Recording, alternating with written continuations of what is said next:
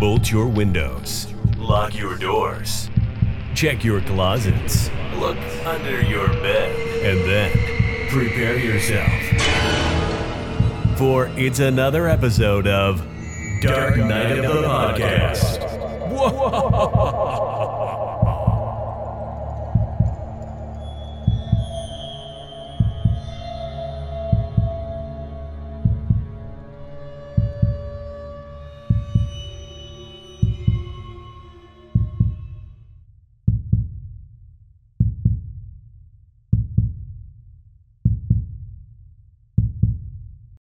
In olden days, a glimpse of stocking was looked at as something shocking, but now God knows anything goes. Gaze, be thrilled, be excited, be flamboyant, because today's feature film that we've selected, it stars a two-time Tony Award-winning actress, Sutton Foster, who does not age, by the way. Let us just acknowledge the woman is 46. She does not age. She's won 2 Tonys, one of which was for Thoroughly Modern Millie, and one of which was for the revival of Anything Goes. A classic. Troy, you don't know a lot about Broadway, but, you know, there's there's a tidbit for you that you may or may not have known. Okay, I had no idea I was watching a Tony Award-winning actress perform in Gravy. I had no clue. No clue. I'm going to say it like this, this aside, Gravy aside, Sutton Foster, fucking insanely talented, deserves all the vehicles in the world to push that talent forward. She's had a few TV shows. She had Bunheads, and then she had the way more successful Younger that she's had for like 7 or 8 seasons now, along with one Hilary Duff, whose jaw is just overwhelmingly large, but we love her nonetheless. But yeah, today's title is Gravy, and it stars Sutton Foster, who I really love. And Troy, let's just get into Gravy. Let's talk about this a little bit in the sense of, this is a title that I'm pretty sure you've never seen prior to this, correct? No, I had never seen it. Never heard of it, really. So it was definitely I was going in absolutely blind. I had no idea what it was about. Yeah, I was hesitant to throw it at you because we don't tend to go horror comedy on here. That's like a little bit of I would say that's more for a Patreon, almost, a horror comedy. By the way, guys, we got a Patreon. Let's just throw it out there. Troy, use this as your platform. Oh, well, yes, folks, we do have a Patreon. If you go to patreon.com and search for Dark Knight of the Podcast, you will find us. And you will find the link in the show notes. We're just going to give it a little bit of a plug. Here you go. You could subscribe. We have 3 different tier levels. For each tier, you get extra bonus content each month. And currently, right now, the page has some pretty awesome bonus content, if I do say so myself, Roger. We have 2 full-length bonus episodes exclusive to Patreon. We did Terrifier, Art the Clown, the slasher flick Terrifier, and we did Repo, the genetic opera.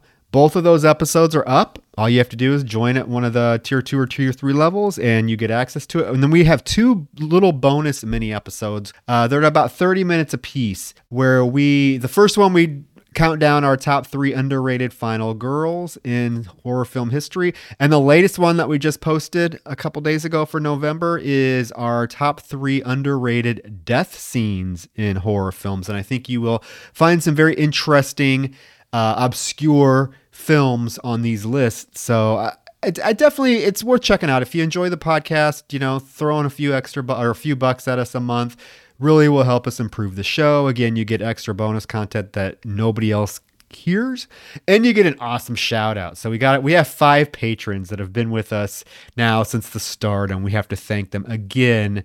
We want to thank Julie Brock, Stephen Ramirez, Craig Brocken, Andrew Benoit, and Simon Logan. And guys, Roger can attest to this. I have them memorized. I'm not reading off of anything. So that's how much we love our patrons. And if you want to hear your name, again, head over to patreon.com, Dark Knight of the Podcast. It's a couple bucks a month, guys, and we take these episodes seriously. We're not skimping. They're full length. They go as much detail as our regular episodes. So check them out. Yeah, it's good stuff. I mean, it's really good stuff, if I may say so myself. But they're out there. Well, yeah, you know what? And I'm not just saying this, Roger. Yeah. It kind of sucks because I really honestly think that Terrifier And Repo the Genetic Opera episodes are two of our best that we've done in a while. And it sucks that they're not being fully utilized, released widely, but that should encourage you to go check them out. But guys, check it out. Give us some support, even if you just share the Patreon on social media. That'll help us out too. So, and even with that, we'd be grateful. Just, other things I think that our listeners can look forward to is we plan on releasing full schedules, monthly schedules of our expected titles. You'll be able to know every movie we'll be reviewing that month, a full calendar of the month to know what to expect. So you'll have a little bit of future notice, which is exciting, and also you'll have some direct input. I mean, we always want to listen to our fans. If you're going to suggest a title, I mean, we're going to add it to the list. But if you're a Patreon supporter and you recommend something, it might get bumped up a little faster, maybe. So just there's a lot of perks that come with this very minor fee. My goodness. Well, yeah, and we have some different merchandising ideas we are planning, and stickers and all kinds of fun stuff. So check it out. That's enough about that. Again, patreon.com, search for Dark Knight of the Podcast, or the link will be in the show notes. I think it's time we get on to this film because I feel like we're going to have a lot to say about this one. So it may... Oh my God. Well, yeah. I feel like this film, Troy, was one that I was hesitant to even throw out to you. And I'll say this, and correct me if I'm wrong, but I feel like when I suggested it, I sensed a little hesitancy on your part as well. Because, like I said, a horror comedy is not our usual. It wasn't, but to be honest with you, Roger, it was not the fact that it was a horror comedy. I will tell you what it is. And it's still a concern, but we'll get it out there. I'm excited because the movie actually deserves to be way more known than it is.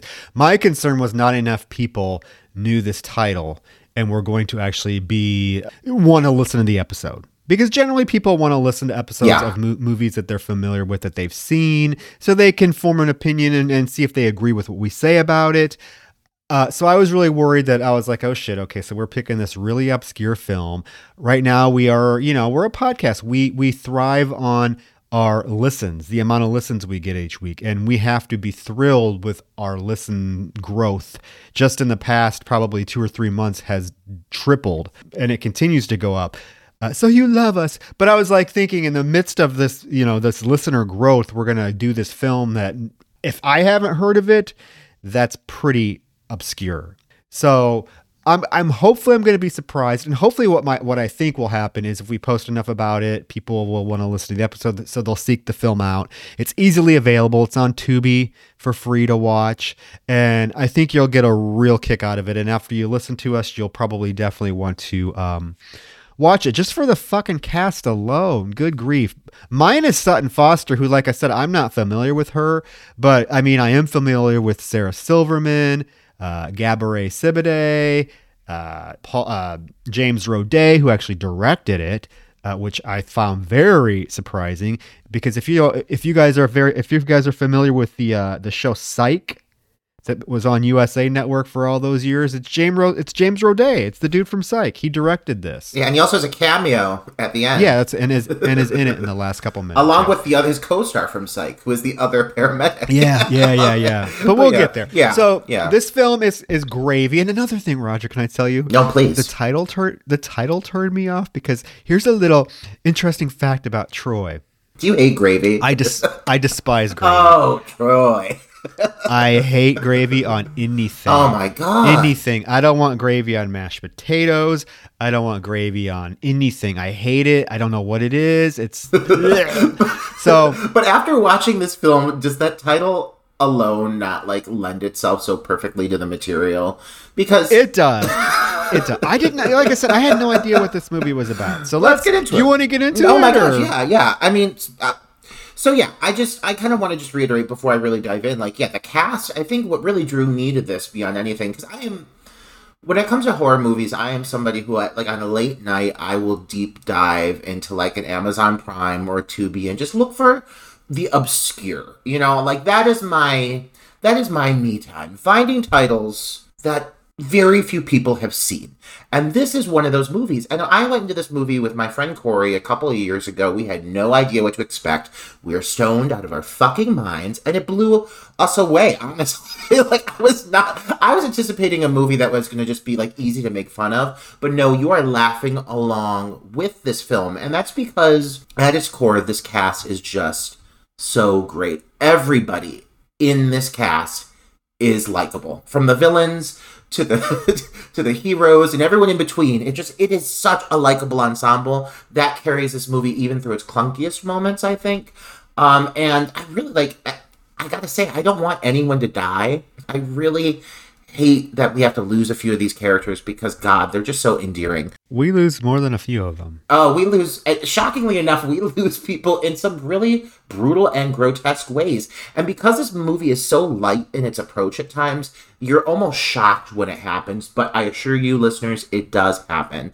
I do want to just state there is so much witty banter over the course of this film that it's impossible that we're going to hit every piece of it. Or acknowledge all of it, but just know this movie is witty. It is so witty. It's so funny. It's filled with great one-liners. I tried to keep up taking my notes, but it was literally pausing it every single minute. Like, every minute on the minute, I was pausing it, trying to grab a note. But so we're going to try to get through this as fast as possible. But, this movie is just worth acknowledging. It really is. It's a good movie. It's worth acknowledging, and it's fucking fun. It opens up with a note against a black background that states, sometimes there is simply no clinical explanation for why a person is completely batshit.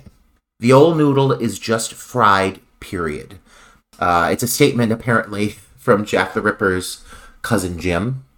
Apparently that's the case. But that gives you a note kind of exactly what you're getting into going into this. So I will say the opening of the movie, the first scene, and in turn the closing scene, which we will get to, are not my favorite parts of the film. I love Sarah Silverman, but I cannot stand her in this movie. Luckily... Oh my God. I Okay, I'm the complete opposite. I can't stand Sarah Silverman at all, but I liked her in this. Like, when you told me Sarah Silverman was in this movie, I was like, oh, fuck. Because I don't like her. I don't think she's funny. I've never gotten her. But in this film, I think she's absolutely very endearing and funny. I think my thing is, they open the movie with the character of Anson arriving at this, little delicatessen to pick up some gelato. And yeah, it's a gas station. Yeah. And he goes in, and it leads to this basically this kind of budding romance that develops between the character of Anson and the character of Bethany Lynn Goolsby, who is played by Sarah Silverman. And these two characters are very weird, extremely weird. And I think the thing that they're trying to establish here beyond anything is just how weird they are, and that's why they connect. But then you go on to find out exactly why he's weird versus her just being a weird individual. But it's just, the shtick of it is very overplayed, in my opinion, within these two scenes. It's big, but it's so big. I will be honest, this scene did turn me off a bit. It's what comes afterwards, what I enjoyed. But you feel differently, that's fine. Yeah, that's interesting. Yeah, no, I absolutely feel it. I love the opening scene. From the opening scene, I was completely drawn in. I just love their banter. They're very natural back and forth, very cute, very endearing. And she didn't annoy me at all. And I do like some of their little lines there together. And she's from Haddonfield, Illinois. I mean, she doesn't say Illinois, but she's Bethany Lynn Goolsby from Haddonfield. I love the little banter they have back and forth about that's related to him going to forage for food. To bring back to her after a long winter. I just found it very charming. I was like, oh my God, this is so funny. And they play so well off of each other. So I love their little quirks that come out of these two characters right away. His carries throughout the whole film. We only see her in the opening scene and the last scene. I can see if she was in the movie more, where her character may become annoying. But I mean, she's in the movie a total of 5 minutes, if that. So I didn't find it annoying at all. And actually, I mean, the ending didn't need to happen, but we'll get there. But I like the opening scene. And like I said, Sarah Silverman generally annoys the fuck out of me. So the fact that she didn't, super cool. And I find I feel like his interaction with her in this scene lends itself well to his character's like motivations and sort of what's the word I'm looking for? Mental state? Yeah, but I'm thinking more along the lines of he becomes like not quite sure what he's doing is necessarily the right thing for him at some point. Yeah. And I feel like this opening scene, to focus on his character with this other quirky, normal character, as you said, gives us a glimpse of like his true self outside of the influence of his brother. Yeah. And that fucking bitch that you said all the characters are likable. No, I could not stand this Mimi character at all.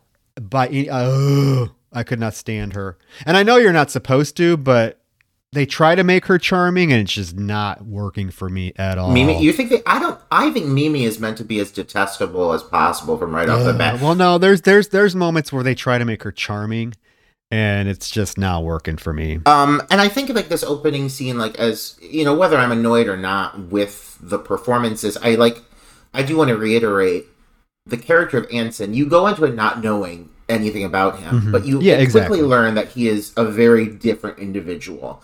And the only kind of person I think he's going to connect with on that level is somebody who is different for their own reasons. You know, unique, different, quirky. So I think there's a reason for Sarah Silverman's character to be written the way she was, as big as she was and as over the top, because they're different people. They're weird. They're strange.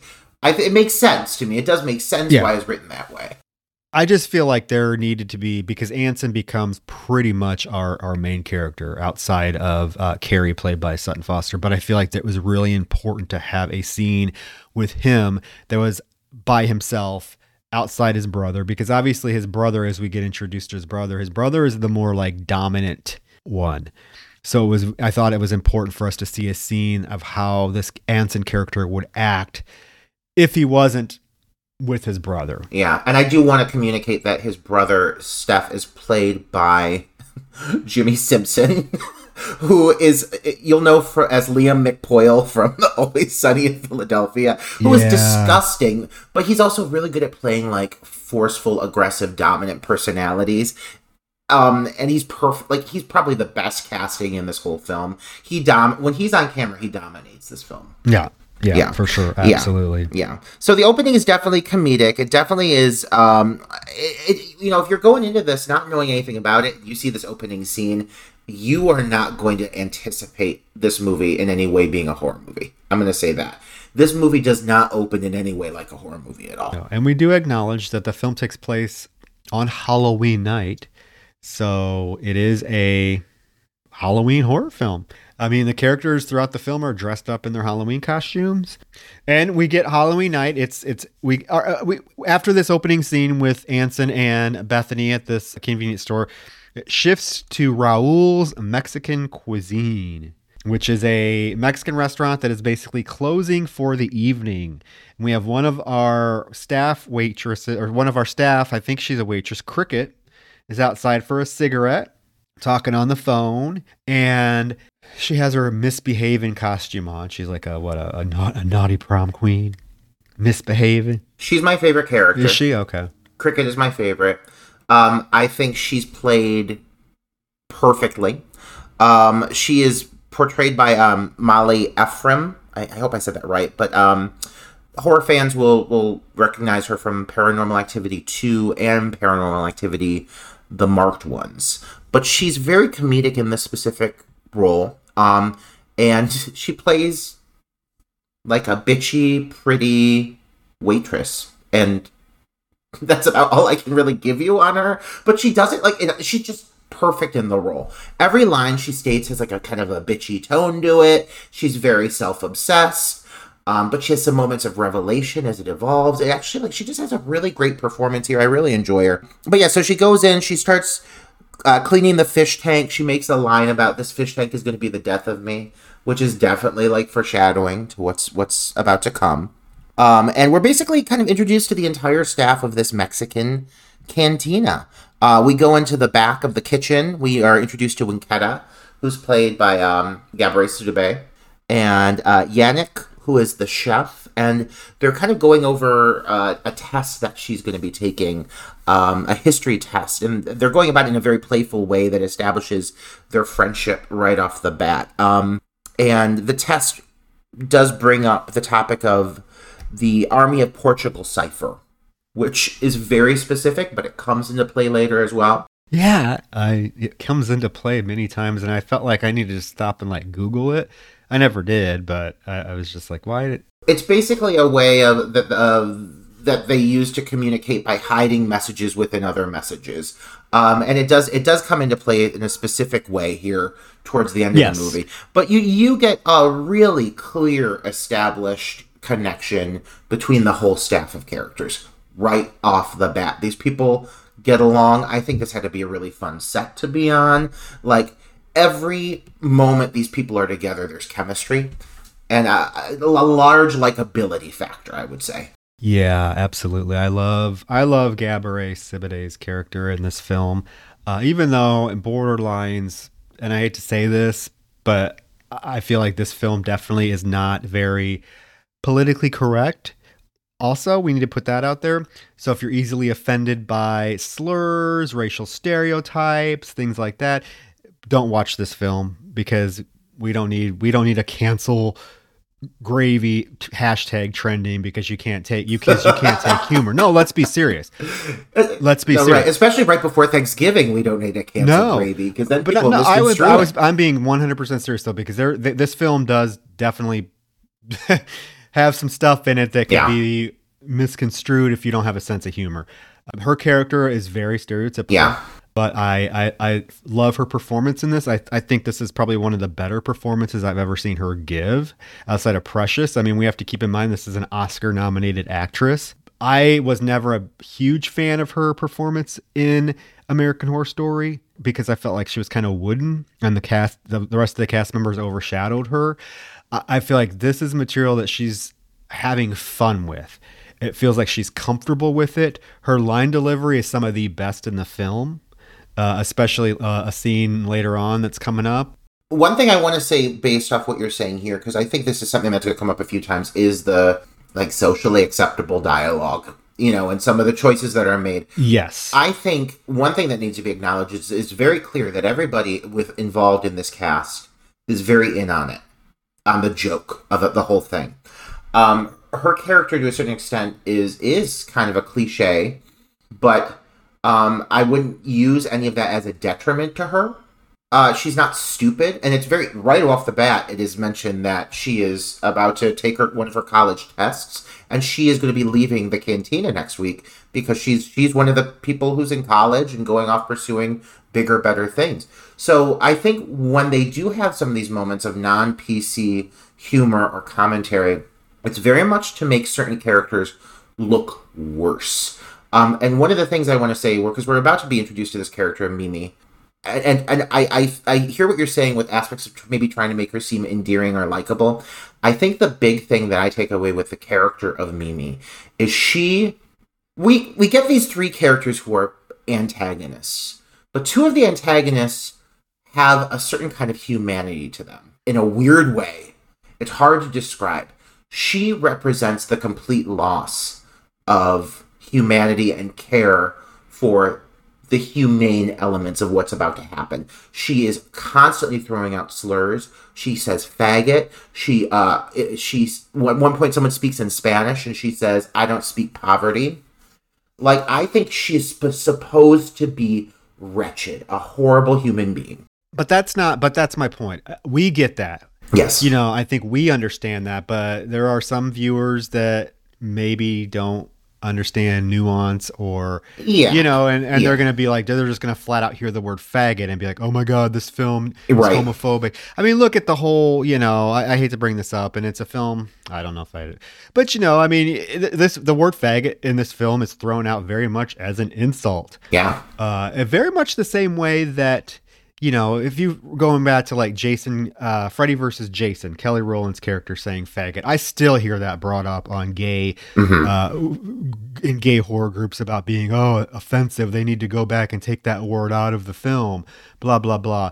I mean, I get it. Yeah. But there's a point to it. Yeah. You know what I mean? That was the one thing I was thinking of when I was watching this film is, I'm like, shit, there are people literally, and I can think of them online that I see posts that are constantly offended by everything, that would watch this movie and totally not be in on the joke and be like, oh my God, that movie's racist. Oh my God, how can you watch that?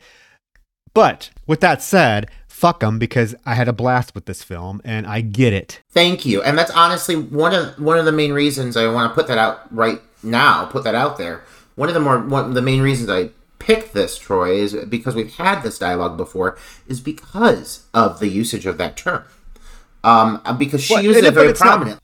There are slurs basically projected to every sort of minority group out there. It's not just the word faggot. There are, the film has its share of them. Yeah. Yeah. We also have to keep in mind the director is I believe James Rodriguez. He's Hispanic, so he's definitely in on the joke itself, particularly the Hispanic jokes and slurs that are thrown in at the Hector character throughout the film. Because even Cricket has some pretty, I would say, questionable dialogue that's bordering like offensive in terms of what she says about like the comments she makes about Hector and Hispanics and stuff like that. So, the whole film, but I get it. And I'm just going to say, like, if you don't get it, don't watch the movie. Yeah, it's not for you. If you know it's not for you, don't get it. It wasn't meant. Shut it off. It wasn't meant for you. If you are going to be offended by a film that is obviously a black comedy, if you're more offended by them using the word the F word, or some sort of joke about a language, than you are seeing people being brutally eaten alive, then that's an issue. Absolutely, because at the core, these are bad people. And aside from using derogatory terminology towards people, these are also people that they're trying to eat as well. They're trying to eat these people. Okay, so let's put that out there. I feel like we're getting up. We could talk about this for an hour. We're already a half hour in, and we're only like 5 minutes into the movie, so we need to pick up the pace. So, yes, Raul's Mexican restaurant. We get introduced to all of the characters. Winqueta is, I think she's a waitress, right? Or she's some sort of, I don't know what. She's dressed as a police officer for her Halloween uniform. Yannick is the chef. Hector is like the bus boy who's dressed as a boxer. He also boxes on the side. We already mentioned Cricket. And we get Carrie Sutton Foster, who I believe is the bartender. She's the bartender, yeah. And it's her last day. This is her last day at the cantina. She's dressed like a football player. And she's serving an individual named Bert at the bar. Oh, Bert. Bert is a very sad, very Jewish man. Bert. Who has he just attempted to propose to his longtime girlfriend. Yeah. And it went horribly wrong. Well, she came out as a lesbian. She came out as a lesbian and disclosed that she is leaving him for a woman, and so he's in mourning. And so he goes upstairs. He's in the bathroom for half the movie. He Not goes upstairs oblivious to what's going on. Yeah. Carrie's like, "You're an oak." She's like trying to build him up, and he is a very sad, pathetic man all throughout the film. but very entertaining. I love him though. I love his dialogue. To give him a hug, and then the ending. I'm like, oh no. I know. Again, I just think I think Gabourey Sidibe is hilarious in this. I love there's a line because one of the waitress. Chewy, right? Is that his name? Chewy, the owner. The owner. He had to take. He's not there at the moment because he had to take Melissa, another waitress, to the hospital because her water broke. And I love Gabourey. She's like, that hoe, she was walking with a quesadilla and her water broke and leaked all over the carpet. And the way she says it, though, is so fucking funny. A quesadilla. She had a quesadilla. Yeah, no, there's a lot. I feel like with all of these characters, they're really tuned in on the humor of this. And the kind of, I don't know if you've ever worked in a restaurant. I don't know if you listeners have ever worked in a restaurant. But there's a certain mentality that goes on behind the scenes. I've worked at the only restaurant I've worked at, Roger. Here we go. Here's Troy's life story. No, just kidding. Oh, God. No, it's not. But I worked at a buffet on a casino. Oh, yeah. I love a buffet. Yeah, me too. Although you wouldn't if you knew what went on in the kitchen. Trust me. Don't tell me that. Don't tell me that. But I worked at Applebee's for years, and I can see this being very much like an Applebee's. Yeah, I could see that. And let me tell you, like, there's a certain kind of chummy humor that everybody has. Well, you become... I mean, I've worked at places where there's like a small staff, and you really become super close. You're like family. Like I worked at a video store, a Hollywood Video in high school. I think I've mentioned this on the podcast before. And it was just a bunch of us young high school students, and then the manager, who was pretty young herself. The only reason she was the manager is because her dad owned the franchise. And we just had a blast, and you just get this camaraderie. And I feel like it's something people can, I think, relate to. Everyone, like you said, everyone in this cast is likable with the exception of one, and they're having a good time. And when I say she's not likable, she gives a great performance. I just hate the character. She's an awful human being, but I think she's supposed to be. So I mean, yeah, but I do think that you use the term family, and I think that really resonates with at least the group of protagonists. There's a very family energy, and like there's a moment with Chewie and Hector, even, where Chewie, who is the owner of this restaurant, who is Hispanic, basically like tries to motivate Hector to be the Mexican with the lexicon, to speak better, to speak like more grammatically correct, and he's like trying to motivate him to do better, because I think they kind of hint that Hector had like a prison background and everything, but but now he's like boxing and he's getting his life together, and Chewie is like supporting him, and he's got his back, and you see these like in the little bit of time you have before shit hits the fan, you get some really like lovely moments between the cast, so it makes it extra sad when shit does hit the fan, because it's coming. They do learn that the doors are all like locked, by the way, which they come to find they're actually welded shut, but they can't get any of the doors open. So people are like, throughout like the basic commotion of closing, everyone's kind of like, what's up with the doors? What's wrong with the doors? And they're not really noticing it right off the bat. It takes them a minute to understand exactly what's going on, but they do notice that in the corner of the restaurant, there is a couple that is still there half hour after close, aggressively making out in this booth. I mean, they are riding. Well, she's right. She's right. I mean, they're definitely dry fucking in this booth. Yeah. And who goes over to break it up? Winketta. And she Winketta, like, she's like, y'all gotta get your ass to a Ramada stat. And they like continue to make out. And the one girl, who we find out is Mimi, is dressed up like a pussycat. And she's like, you're the dirtiest pussy I've ever seen. And they're like not phased. They just keep on going at it. Yeah. And in the meantime, Chewie comes back, and he wants to gather the group in the back. He got a flan cake for Carrie because it's their last night, and they all sing for she's a jolly good fellow, for she's a jolly... Send her off. They give her a gift. And then there's a montage of them just doing some shots as Bert is like up in the bathroom, and he finally kind of comes to and starts to come down, leave the bathroom and come down. And okay, can we mention the song? The soundtrack in this movie is fucking amazing. Yeah, it's all over the place. We forgot the movie. Okay, Roger, we forgot to mention. How did we forget this? The movie opens with fucking Tears for Fears, sowing in the seeds of love. Yeah. The seeds. Okay, and then we get all kinds of, you get all kinds of 80s gems in this film. However, this song is perhaps my favorite, and I've never heard it, and I was like rewinding it just to listen to it over and over. Farm Animal Friends. What the fuck song is this, Roger? Farm Animal Friends. It's like a honky-tonk, like, kid song. I mean, I don't know where they fucking got it. But it's played during their drinking montage. Yeah. And when Bert, like, walks and falls and hits his head, there's this song, Farm Animal Friends are my favorite friends. They go, wah, wah. See, I got it memorized. I told you. I thought my performance of Anything Goes was the musical number of the night, ladies and gentlemen. But the Tony Award does not go to Sutton Foster. It goes to Troy. But yeah, no. I mean, honestly, the soundtrack is unlike any other movie I can think of, because you get some really fucking weird, obscure songs like Farm Animal Friends, but then also they obviously have the ability to get some like iconic classic songs. I mean, like, as you'll hear as we go on, there are a few moments where I'm like, how the fuck did they manage the rights to this one? But they did it. So between a stellar cast and a great soundtrack, you can't go wrong.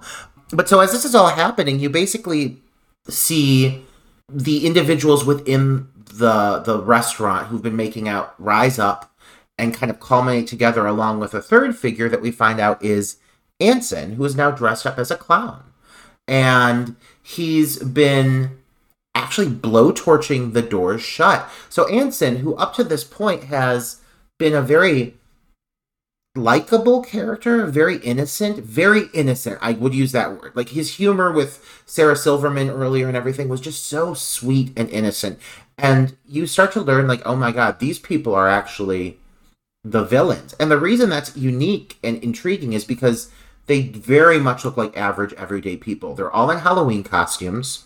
Mimi's dressed as a pussycat, Anson's dressed as a clown, and Steph is dressed like a, I don't know, like a Swiss boy, or like maybe like a Robin Hood or something. It's Robin. Yeah, it's Robin Hood. Hood. Robin Hood. But like, it is very not intimidating upon first impression. And that is so different from what you normally expect with the antagonist of a movie such as this. These characters aren't trying to make themselves look scary, look intimidating. It's what they're about to do that's actually fucked up. They're just dressed up in any old Halloween costume, what have you, you know? Well, we get it. Basically, we get introduced to them being villains. Is the way we get introduced to them being villains is because Chewie asks Winketta to go check the door because it won't open. So he tells her to go check the door from the outside and see why it won't open. So she goes, and at the same time, Cricket decides she's going to go as well because she's leaving. So she's like, you can just walk me out to my car. And so she says, the freaks are out tonight and I'm a tiny white princess with natural boobs. So like, that's her reason for wanting to be escorted outside. So she thinks she's leaving. So as they're walking down this hallway, Winketta is in front of her. She's behind talking. And all of a sudden a hand reaches out and grabs Cricket and pulls her into this room. As Winketta goes down to the door, this is when she sees Anson there basically welding the door shut. And she's like, what the fuck are you doing? And he's like, oh, well, I'm welding the door shut. You know, I'm from the outside, from the inside even. And this is when we find out, that now Cricket is in the other room tied to a chair. And Winketta goes to try to save her, and Steph puts a knife to her throat. And we don't need another hero. A great Tina Turner reference. We don't need... And then he asks her name, and she's like, fuck you. And he's like, fine, I'll call you Roz. So he calls her Roz. For the rest of the movie, she's referred to as Roz for the rest of the film. Yeah, well, then they go in the back kitchen and get all of the other remaining employees and basically tie them to chairs. Yeah, well, this is an interesting example. Well, first I want to acknowledge a one-liner. When Ken is like, do not put that orange in my mouth, motherfucker. And Steph, without a beat, because his delivery of humor is just amazing, he goes, it's a tangerine, and it's in season. And he like forces it in her mouth. So these are all tangerines, let us just acknowledge. But the moment in which they go back to the kitchen and capture, basically corral up everybody and, you know, get them to be tied up. They walk down the hallway, they turn the corner, and you don't see what happens. You only hear the commotion, but then you start to hear Carrie screaming, and the camera kind of does like a cool, weird, distorted kind of sway, and it's all very trippy, but honestly, like, this movie is very humorous, but that doesn't mean it's scared to get dark. There are some moments that are not humorous. There are some moments that are off-putting or uncomfortable. And I found this little moment, as subtle as it is, to be actually very creepy. The fact that you only hear the commotion of them all being, you know, taken hostage, and you can hear the woman screaming. It didn't feel humorous. It didn't feel silly. It just felt creepy. And there are several moments like that throughout the course of the movie where they choose to stray away from the humor of the moment and make it either something scary or something maybe kind of like sad and human, which is another thing that I would not expect from this movie. But yeah, so I thought that moment was just kind of a standout moment in the way they executed it. And then yes, it cuts to everybody tied up, taped down to these chairs, tangerines in their mouths, and the three villains take the stage. Steph proceeds to tell the group that he has basically one rule for them, and it's to shut their fucking mouths or he's going to stab them in the liver with his sword. His Flintstone-sized fillet knife. His Flintstone. I was trying to think of what he said. His Flintstone size. And I mean, there are just so many little like moments in this film that are just so minor, but so funny. Yeah. And it's like, I love when he asks them to repeat it back to him. He's like, okay, what was my one rule? I need to hear it back. And they're all just like different. They're like, oh, don't talk or we're going to get it. And they're all just saying it a different, it's funny. It's just funny. I just laughed. I don't know why. I just found it funny. Yeah. The dark humor is on with this film. Like they hit way more often than they miss, I would say. Chewie obviously offers to give them the restaurant's money to let the group go. And we realize they tell them, the villains tell the group that the phone lines have been cut, doors are welded shut, there's no windows, so nobody's really going to know you're in here. You can't get out. That is what it is. Chewie, like I said, offers to give them all the money, and the group like argue, and this just shows you like how close they are, because they're like, because Chewie's like, I'm the only one that knows the safe. The combination, and they're like, four of them are like, no, you're not, we know it, because they don't want him to be left alone. So again, just one little minor thing that just shows you how close this group is. And they start to realize slowly that why would robbers not just come in and demand the money right away or demand the safe combination right away? Why would robbers take the time to weld doors shut? You know, why would robbers corral everybody and tie them to chairs? So they realize that these people are not here to rob this restaurant. And they ask, Carrie blatantly says, you're not here to rob us, are you? What are you here for? And this is when we get this slow motion montage of the three villains. Steph begins to lick Cricket's nose and eye, and then Mimi starts to lick inside Hector's ear, and it's just a slow motion montage that goes on for, I don't know, maybe a minute of just close-ups of tongues going into ears and tongues going on noses, and it's just really uncomfortable to watch. Yeah, especially as you're seeing the other people in the group watching on and not being able to do anything. And it's kind of just basically they're kind of just intruding their personal space, just kind of establishing dominance over this group, because the group has realized at this point, like, yeah, they're not being robbed. It's an old school pseudo-European gangster style slumber party, in Steph's words. And what they want is not the money, it's the people. And so Chewie kind of loses his shit, and he asks what they want. And Steph straight up admits that they want, in his words, everything, the whole chimichanga. And this is when Winketta basically starts to talk back. And she acknowledges that this is some sick white people only shit. And she's screaming at them, and she's just I love it. I love it. This was the line delivery I'm talking about here, that I thought was just stellar, because you could tell she was just having a blast. I love. She's like, I should have known your pasty asses when you were what she said. I should have known your dry humping pasty asses were up to no good. Yeah, this is some. I ain't going down without a motherfucking fight. This is some white people shit. And she's just going off. And Mimi looks at her very coldly and says, Roz, shut up or you're going to lose your voice. And I didn't get it at first. Like, I had no idea what was coming when she said that. Winketta keeps screaming at her. She goes behind her and starts grabbing her. She's like, just get off me, ho. Don't touch me, ho. Get off me. And all of a sudden, Mimi leans in and bites her throat open and rips her voice box out. And blood just starts erupting everywhere. It's just so abrupt. I was like, what the fuck? I was not expecting that at all. Yeah.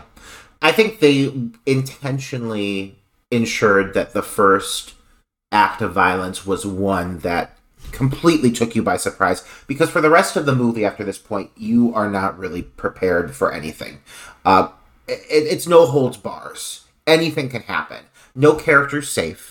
And just the fact that they were just so out of nowhere. Like Mimi just, without hesitation, just kneels down, like bends in and fucking bites it out. She starts chewing on it. And she's smiling about it, and like she's playing with it as she's eating it. No, and she's eating it. Yeah, and the blood is spraying all over Cricket. I mean, it's gruesome. Yeah, it's pretty disgusting. And of course, obviously, the group is just mortified at just what happened. That basically, this is when the killers admit that they are there to eat everybody. We're going to eat every last one of you. Every eve of every hollow. Yeah. This is what we do. Yeah. And Anson does acknowledge that there's a mission statement, that they don't normally eat the people living. And he does point out right off the bat that Mimi is breaking a rule, to which she states that rules are meant to be broken. But she's already showing signs of butting heads with Anson, like right off the bat. Yeah, they butt heads the whole movie, which definitely plays into, the ending of the film going the way it does.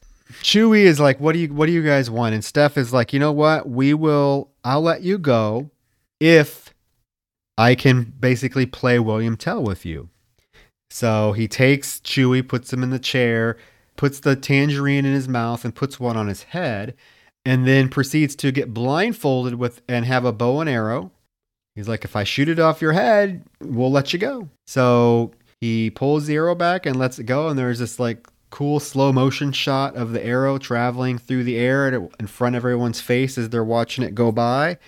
And it hits an orange, or a tangerine, I guess.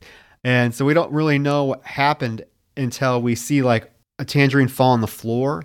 And then there is a pullback shot of Chewie with the arrow through his mouth out the back of his head. It went into the tangerine that was in his mouth. So now Chewie is dead. Yeah, within a matter of like a few minutes, they have basically disposed of two characters. Now, when Keta is not dead, she's just bleeding out. But like, let's be real, she has no voice box. It's only a matter of time. So pretty quickly, they're like getting into the rhythm of things with this now. And as I stated before, nobody is safe because, now Chewie is just dead. And Steph states, I missed the target. To which Mimi says, but you hit the tree. And with that, they have Yannick, the chef, get up and go to the back with them and require that he starts preparing the bodies for a feast.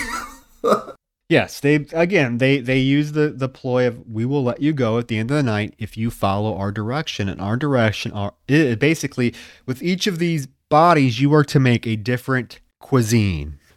Yeah. And of course, I mean, they chain him up, they put a chain around his neck and everything, they chain him in the kitchen. He really doesn't have a choice. And he is a good chef. Like, he lists his experience to Steph. Steph asks him, hey, are you just a one-trick pony, or what's your experience? And he lists this extravagant experience. Like, his father was one of the top chefs in France, and he went to this well-known chef school. He's like, so I have the credentials. He apparently once brought a 57-year-old woman to climax after eating his beef bourguignon. Yeah. So that is another thing he has to his name. Apparently, he is that good of a chef, but he's working at this cantina. And that is the thing, is Steph keeps asking him, why are you working here then? This little like hole-in-the-wall cantina. It doesn't make any sense. So he actually agrees, and he starts basically preparing a meal using Chewie.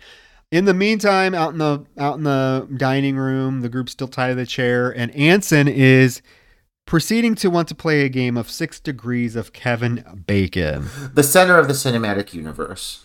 The center, as he says, it's not Brian Cox. It is Kevin Bacon, unless you are an uncultured swine. Yeah. And I mean, it's just so funny. Like, I'm just like, where this dialogue is just out of nowhere, because like the very first actress that he lists, because basically if you can get 6 Degrees of Kevin Bacon, then you get a prize. And the very first actress he lists off is just so random. It's Tuesday Weld. And like nobody knows who it is, and even Hector's like, Tuesday Weld, is that a person or a thing? But like what makes this whole bit really hilarious is how seriously everybody playing. Everyone is really taking. Well, Cricket even comes up with the fucking answer.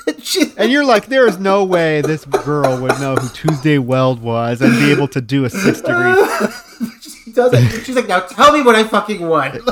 Yeah. It's like some random movies I've never heard of, but I'm sure they're right because like one of them was A Few Good Men, Will Wheaton, and it was so random. I love it. It's so stupid, but I love it. Yannick is in the back, meanwhile, preparing the first course, which is loaded nachos. God, yes! With like guts in the middle. Like there's a scene of him scooping out like guts from his stomach and like putting it in the center of these nachos like it's salsa. One of the best aspects of this film, I'm going to say it right now, there are several sequences where Yannick is like presenting his like the next course of a meal, and characters like the cannibals like sample it, and they're in heaven. They are entranced by everything he crafts. I mean, like it looks. I'm not a cannibal. I have never wanted to eat a human in my day, but my God, do they make these meals look fucking good. These nachos, every time like someone eats a piece, it like you get like a slow motion of the food item going up to the mouth. And the way that like Steph plays off, like rolling his eyes back and just like, like God, they make it look good. Oh, it does. It's like, I was trying to figure out, those are nachos. So these are just, you have a whole human being there laying in front of you, and you basically used very little of him because it's just a plate. It's just a normal sized plate with just some nachos around it with the guts in the middle. But they're loving it. They're loving it. In the meantime, they go out to the group and they're still playing the game, and the group's watching them eat these nachos that they know are Chewies. And now they're still playing the game of 6 Degrees of Kevin Bacon. And Mimi is getting like really bored with this game. She's like, come on, this is fucking boring. There's a little banter between her and Anson where you can tell the tension is amped up. He even tells her to eat a bucket of hot dicks. His comebacks are so like uncultured and childish. Like for being a cannibal, like he's such like a boy. It's so. But then he knows, but these random like, because the next actress that he throws out to try to see who's going to win the next round is Lillian Gish. Lillian fucking Gish. And it's Carrie is the one that gets it, and she like the final one that she says that they were in the movie and together was, oh my God, what was it? It's that movie with the dog. It's yeah. My mom and I used to watch it when I was a child.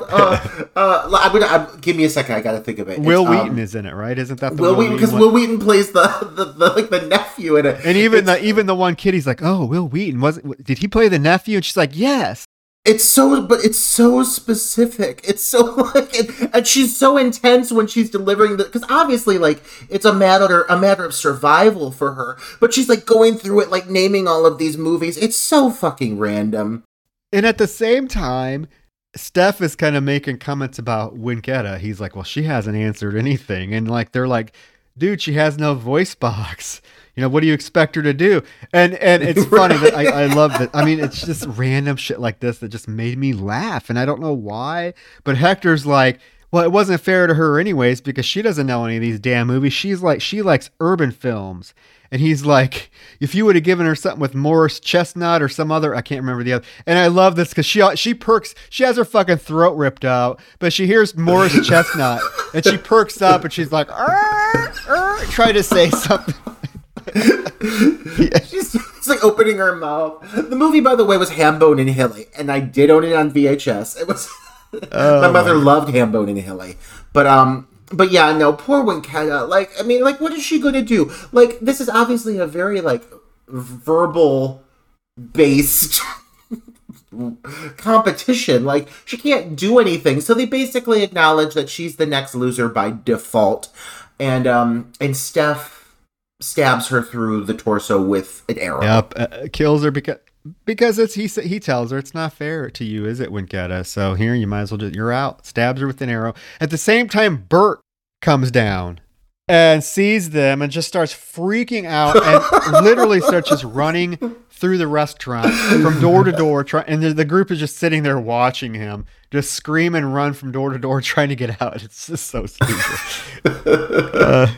Oh my god, it's so fucking absurd. And what is the song that they use for this? It's the Benny Hill like it's just to make it that much more absurd. But like, he's such a like sad and pathetic individual that he like really can't defend himself in any situation anyways. So his response to this is just such like sad fear. When they go to like hunt him down, Mimi doesn't want to, but Steph tells her that if she goes and, like, you know, wrangles him up, that it can be her squeaky toy for the rest of the night. And so that's how she gives in, and she now hunts him down. She does, but there is a little exchange between her and Anson, and I could not hear what she said to him, because then he says something back, and like he threatens her, right? He's like, don't you ever, you know, if you ever do that, say that again, you don't ever say it. And she's like, don't you threaten me. But I could not hear what she said to him. But this is when she calls him a faggot. She's like, You're a faggot. And he's like, oh, that's real mature. What else you got in your word repertoire there? You going to call me a honky? What about a mongoloid? You got that in your repertoire? And she's like, no, but actually that's my new favorite word, mongoloid. Yeah. This is the point in the film where she really starts just spewing out kind of derogatory, offensive commentary for the rest of it. I mean, that's very much just establishing the kind of person that she is. And the brothers even have a little bit of conversation where they talk about the fact that she's a sadist. You know, I mean, that she's just a hostile, violent person, but Steph can't resist her British accent. So, like, that's the allure about it. And the two brothers obviously, like, are going to have a hard time finding another counterpart, a woman who is also a cannibal. So, like, of course, Steph is, like, entranced with her, because who else is he going to find? So there's this whole dynamic where Steph is madly in love with this girl, and she's obviously has, like, a strong arm on him, because she's like she's hot, you know, she's aggressive, she's dominant, and she's apparently a fucking cannibal. But she's way too eager. Like, that's the thing. Even and Anson's acknowledging, he's like, she is way too fucking eager. And the brothers have like a very like understated conversation about it. Like, in the midst of all the murder and the turmoil, there's all these moments where people will have like these very calm, collected pieces of dialogue. Like, it's even funnier because of that. They're gonna they take Winketta's body back in the kitchen, and they're gonna make a rump roast from her. That's their initial plan, is they're gonna have a rump roast, because of course they are, right? This is a nice moment between Cricket and Hector, because they're left alone, because at this point Anson has untied Carrie to take him back into the kitchen with them so that she can help them find like the ingredients for the recipes that they're making. Since she works there, she'll know where everything is at. So Cricket and Hector are there, and this is when you kind of get a little moment of humanity from Cricket that you might be talking about, where she talks about how she's been a really shitty friend to her best friend, because this friend of hers has had a huge crush on this nice guy that just happens to be fat. And all she's done the whole time is make fun of him. And the dude's like, Hector's like, well, okay, but how does that make you a shitty friend? Or what are you so upset about? And she says something that actually is very deep. It's because it shows me that she can be that much more humane. Yes, that basically that she has more humanity than I do. And then she goes on to say that they need to get out of there, and that he should have actually done something when the group initially tried to tie them up. And she's like, even makes the comment, the little jab about stand and deliver. She's like, you could, stand and deliver. You could have done something. He's like, that movie's about calculus. and then she's like, well, I got something. I sometimes, at special occasions like birthdays and weekends and tests and parties, like basically every day is what she's getting at. She's like, I do a little bit of coke, but I don't know why I do it, because I always feel really bad afterwards, but I do it. And I keep my stash in my panties with a razor blade to cut it. And he's like, you got a razor blade in your panties? And she's like, yes, my poor decision could be our way out of here. So you know what you got to do. So she kind of pulls him out, like tells him he has to get the razor blade out of her panties. But I mean, they're tied to a chair. So the only way he's going to be able to do it right is with his mouth. To which he says, oh, okay, this could get hairy. I got a Brazilian wax. He's like, it's the winter. She's like, shut up and get down. Listen, these two, God, I just want them to survive the night and get married. I know. Oh, I love them. They're so cute. He is adorable, and he's very pretty. He is adorable. He's like, you could tell he perfectly plays like the former bad boy who's trying to like genuinely reform. And he has these, what I do like to counteract the moments of like, because we were talking about like some of the humor being socially off, but then you also have moments where like he speaks like he's actually very educated, like he's very smart, and some of the things he says are like very calculated. I love his character. I think he's a sweetheart. As the movie progresses, I become sad, as we will learn. But upstairs, Bert is mourning the loss. Oh my God, this is the one thing I kind of got annoyed by with this character. I love the Bert character, but I could have done without some of these montages of him talking to his wife's or his girlfriend's picture about how he wants her back, and like he's upstairs in the bathroom talking to this picture. He's like, I totally understand you're gay, and you're gonna have to learn a whole new language. And he's like acting like it's some like, I want you to be happy. But meanwhile, he's like, there's like literally like a visual thought bubble of like his former girlfriend and her new lover like in lingerie, like aggressively making out like on a bed, like with like mist around them. It's funny. It's just playing into how sad and pathetic this character is. But basically, he's hiding under a table, and Mimi comes in and finds him. And there's this whole moment where she demands that he stand up, or she threatens to neuter him. He claims that he's a hemophiliac, but then he states he's lying. But well, because she gets super excited about it when he says she's like, you're a bleeder. No fucking way. You're a bleeder. And he's like, well, no, but not really. But I'm assuming, if you cut me, I'm going to bleed or whatever. And she's like fed up with him. She's like, you are the most pathetic piece of shit I've ever met. And I would never go easy on you. And she goes to punch him. And he actually, the one moment in the movie where he actually does something, he actually moves away from her and she punches through the wall. And he runs away and she chases him. And this is when we get the song playing in the background during this chase scene. I just died in your arms tonight. Another perfect track. I died in your arms tonight. It must have been something. Yeah. This track is like perfect for the energy because they pick a lot of songs that I feel like I would hear in a Mexican cantina. It's either like you're going to be hearing like Mexican, Spanish mariachi music, or I'm hearing like, I don't know, the classic 80s tracks. And it just feels very right for the environment. At times, they actually will, like, you'll be hearing the song as part of, like, the soundtrack of what's going on, and then they'll actually, like, reference it in the moment. Like, in the beginning of the movie, when they were playing Tears for Fears, and then he opened up the cooler, he was actually humming along to it, even though it sounded like part of the soundtrack. So, like, I like how they wean the music into this. It feels really, authentic.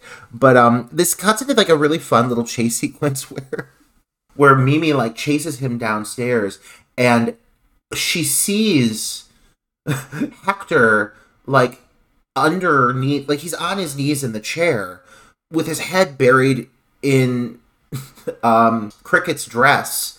Like it appears as though he's just eating her out. But obviously he's really actually looking for the razor. But in order for them to like, convince Mimi to not kill them or what have you, Cricket just starts like pretending to be orgasming because like she's like what Mimi's response to it is, oh, Last Supper, I can dig it. Like, and she just goes on her merry way to find Bert. We cut back to the kitchen, right?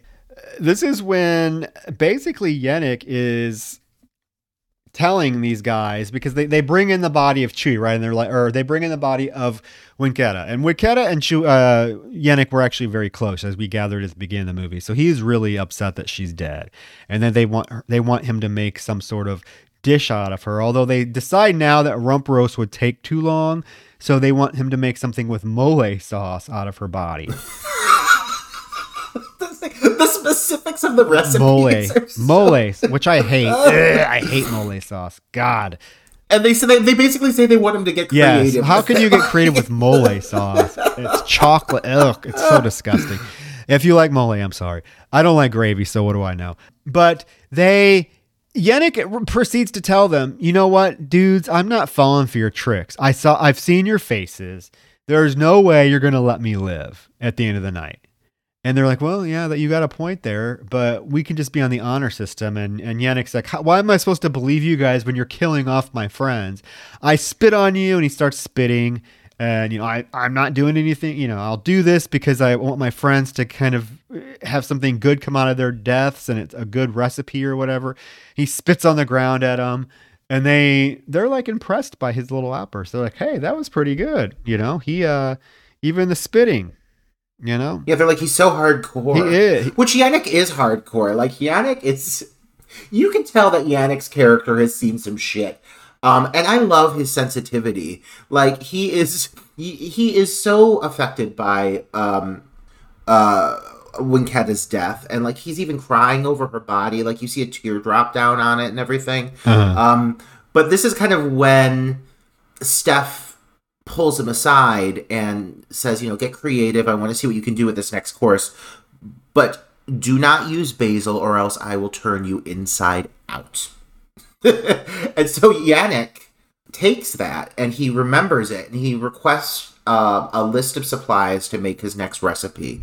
And the list of supplies he writes down and he gives it to Carrie, who takes Anson back to the pantry.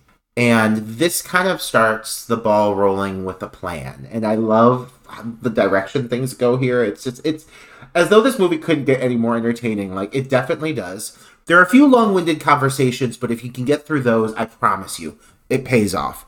So when Hector insults Mimi in Spanish, she counters with a line where she says, I'm sorry, I don't speak poverty. We mentioned that earlier.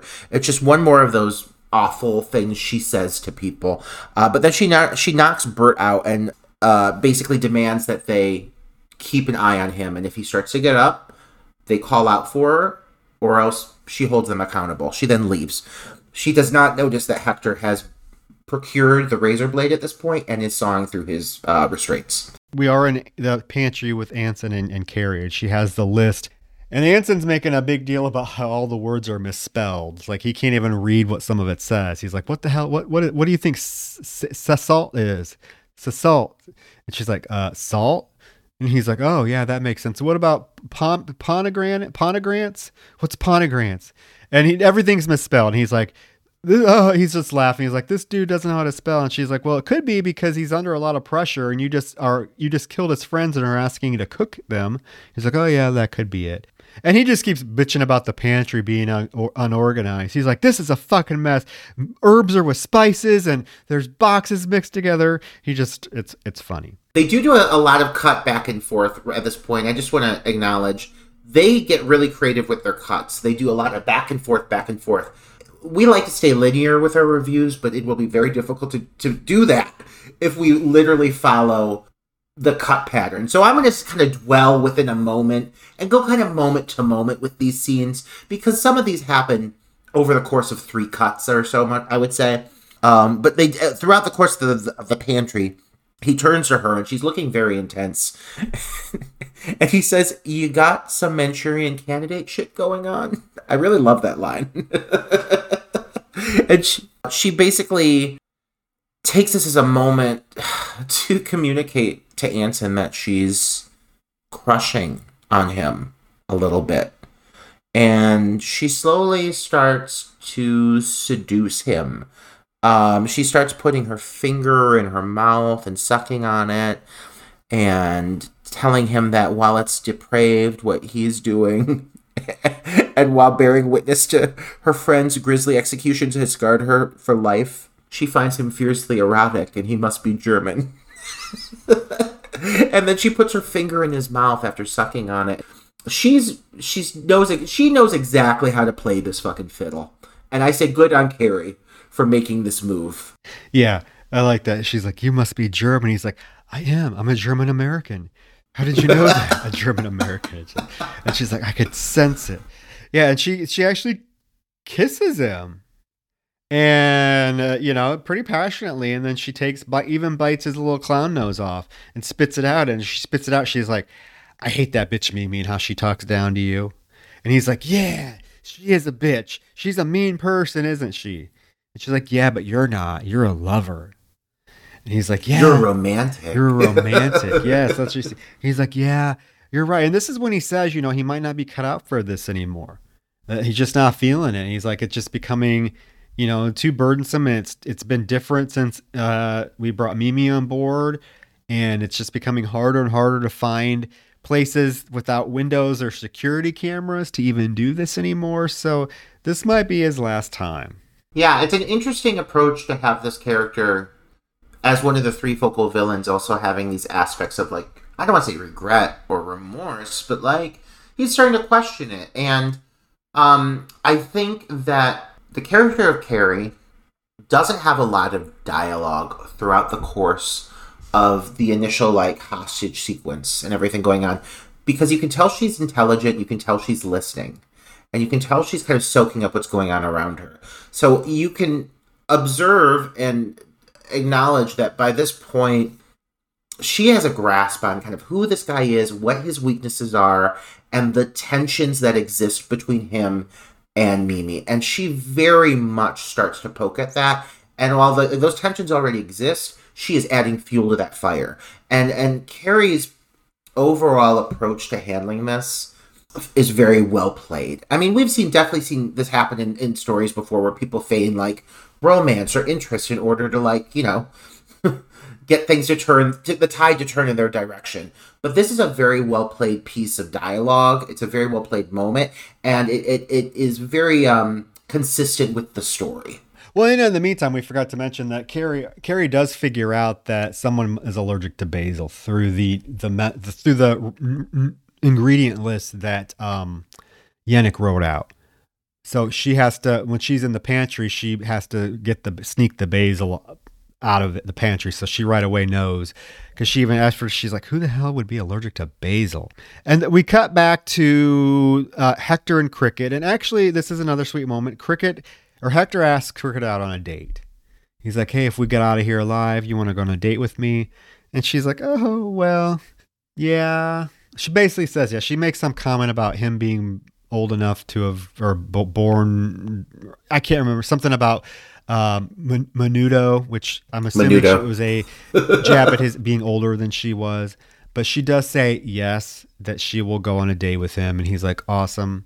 So these two are starting to get, be cute together. And you really want to see them end up together because they're endearing. They play well off of each other.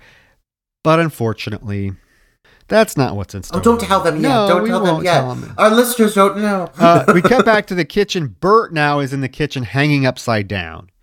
He doesn't know where he's confused. He's just hanging upside down in the kitchen. He's like saying something. He's like, oh, guys, where am I at? I'm feeling... Excuse me, sir. Yeah, excuse me. It's like they're going to answer. I'm going to bleed to death. And they're like, shh, be quiet. And he's like, okay. Look at it. It's so funny. The dish made from Winketta is served to the group. And they are fucking in heaven. And here's another use of a song. Walking on sunshine. Hey. And down to feel good. As they're piling Winketta into their mouths. Just. Oh my God. They're dancing. Like, they've never had anything human before that was this delicious. You can tell this is a first for them. And Steph is dancing, he's backing it up, and I mean, I gotta say, again, I'm not a cannibal, but if this was put in front of me, it would be hard saying no. It looks phenomenal. Yeah. Props to the chef. Yeah. It does, and that's the thing is, how often are you going to find a chef that is like so eager to make these dishes out of humans? I'm assuming their past endeavors probably didn't go this well, where they actually found a chef that was so meticulous with his recipes and so creative with his recipes. They basically found the Gordon Ramsay of cooking humans, because the presentation is spot on. It's very nice looking. These dishes are very nice looking. And Steph acknowledges it. Steph is like, you've got to tell me what you did before this. He keeps asking Yannick. Yeah, if it was me, would have been just not even. I would have just cut somebody's finger off and threw it on a plate and been like, here. I wouldn't even be able to cut the finger off. I'd be like, oh, Yeah. God. Like, it would be so hard for me to even get through that part of the process, let alone the preparation, the tenderizing. I can't even imagine. But yeah, he seems unfazed by it. Oh, he's unfazed. But now Anson tells Steph that they need to talk. So they go into the pantry together, and right away, basically, Carrie is left with Mimi, and right away, Mimi gives her this gaze like she knows exactly what's up. It's pretty. I really did like that moment, because Mimi has done the exact same thing that Carrie's doing, as we find out. That's how she got. Yes, this is how she got involved with this group. She was supposed to be an intended victim. Okay, and she turned the tables. It just so happens that she is a fucking psychopath. Carrie is playing along to try to save her life and her friend's life, but Mimi is an actual fucking psychopath.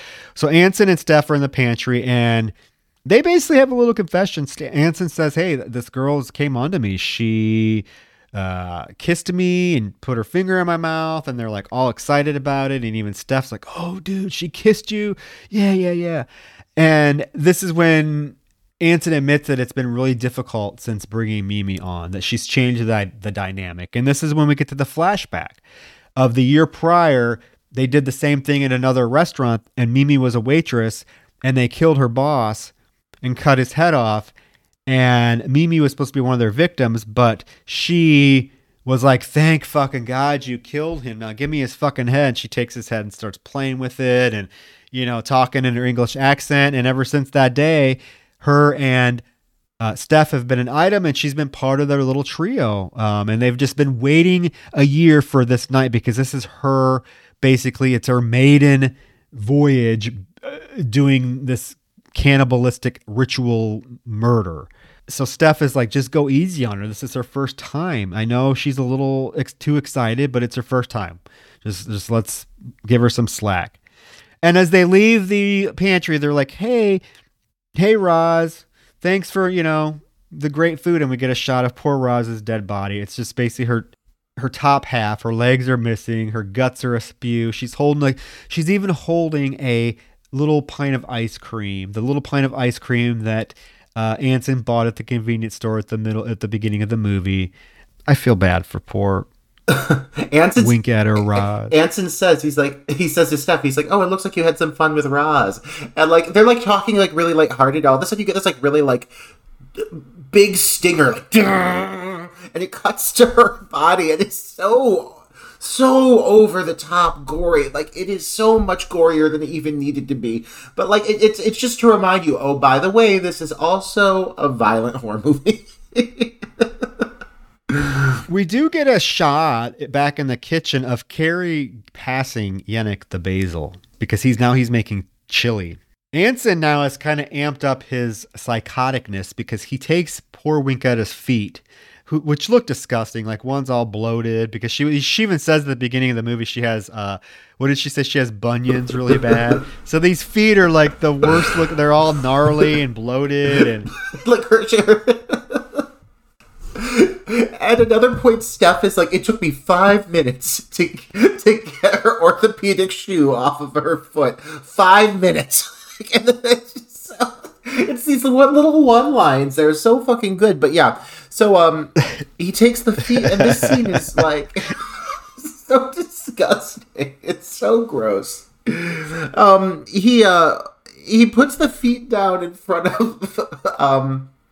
of Cricket and Hector, and he's basically like, the next game, basically whoever eats through to the bone gets a bathroom break, and a shot of Bailey's. Only he's informed that they don't have Bailey's, so he upgrades it for Angelico. And so he's insisting that they eat these feet, and he's like, look at that toe. Look at that big toe. Don't you want that big toe? Come on, try it. You've never had it. And everybody is just repulsed by it. Yeah, and but he does say Carrie's like,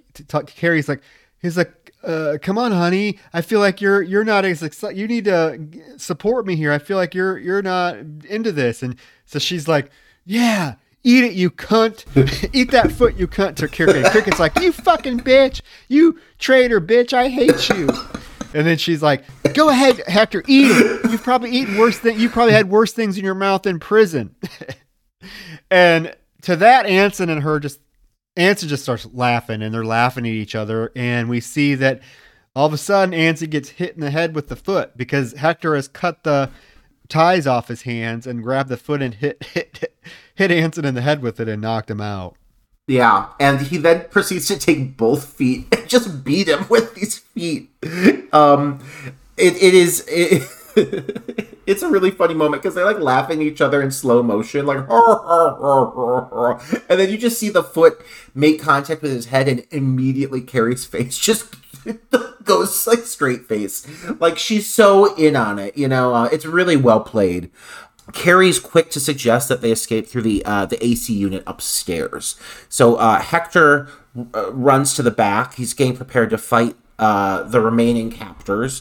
And when he runs to the back, Anson sits up. He quickly recovers and sits up. And so Carrie has to pretend as though she was not in on it. And he's like, oh my God, yeah, he just hit you out of nowhere. And so Hector comes back in the room, and Anson grabs the axe, and he basically goes to fight. But Anson is like, oh, we're going to do this. Or Hector's like, we're going to do this down here in front of these ladies. Let's take it upstairs. Let's take it up there to what Anson deems their Thunderdome. Yeah, in the meantime, Yannick is feeding Steph the chili that he made, and Steph again is loving it. Every bite of it, he's just loving it. Mimi's in there, and she's like, she's bored because her squeaky toy Bert has basically gone unconscious again, so he's not reacting to anything she does. And Yannick is like, hey, come try this chili, and she doesn't want to. And this is when Steph is like, Mimi, get over here and try this damn chili real aggressively. And she, instead of trying the chili, she storms out. And as she goes out into the main lobby, she catches Carrie untying Cricket and just starts laughing hysterically. And she's like, I knew you were full of shit. I did the same thing last year. She drops her English accent too, because she really doesn't have an English accent. She's faking the English accent because it turns Steph on. Yeah, so this whole time she has been brainwashing and manipulating Steph in this relationship only to help appease her own, violent tendencies. It's actually very twisted. And Mimi is definitely, all three of them are formidable foes, but Mimi is the one who is actually, fucking snapped. She really, and again, going back again to all of her dialogue and everything, I think that all hints to that she's kind of just one step over the edge more so than the rest of them. But she gets up on the stage, she unzips her costume a little bit, and she basically announces disco, bloodbath, boogie. She basically announces this gigantic fight that's about to happen. And it cuts into this massive sequence where all of these things start to unfold at the same time. It's really well done, but to dissect it in a review situation, it's difficult. We gotta take it moment by moment. Yeah, I mean, we'll just kind of briefly highlight what goes on, because it's to try to get into every little detail would be. Cuts back to the kitchen. Steph is now having an allergic reaction. His throat's closing up. He's sweating profusely. He's breaking out. He has realized that Yannick has put basil in his chili, and he is very upset. He is like, I don't know. How could you do that to me? I trusted you, and you still need to tell me why you work at this restaurant. So Yannick basically tells him the story about how he killed somebody It's hard to understand what he's saying because of the accent he's using. It's a heavy French accent.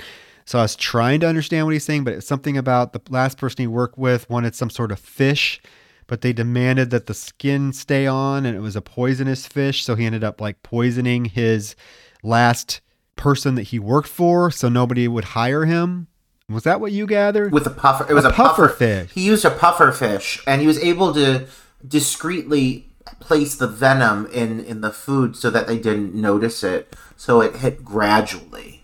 And that's alluding to him placing the basil, because, basil has a very specific flavor profile. Basil does have a distinct flavor. Yeah. And so he was able to hide it in this chili so that Steph didn't notice it. And so Steph basically just becomes irate and launches into this physical fight. So it's basically Steph is fighting Yannick in the kitchen. Mimi is fighting the girls in the main dining area. And upstairs in the quinceañera party room, you have Hector fighting Anson, and it is like just cutting back and forth. It is fucking wild.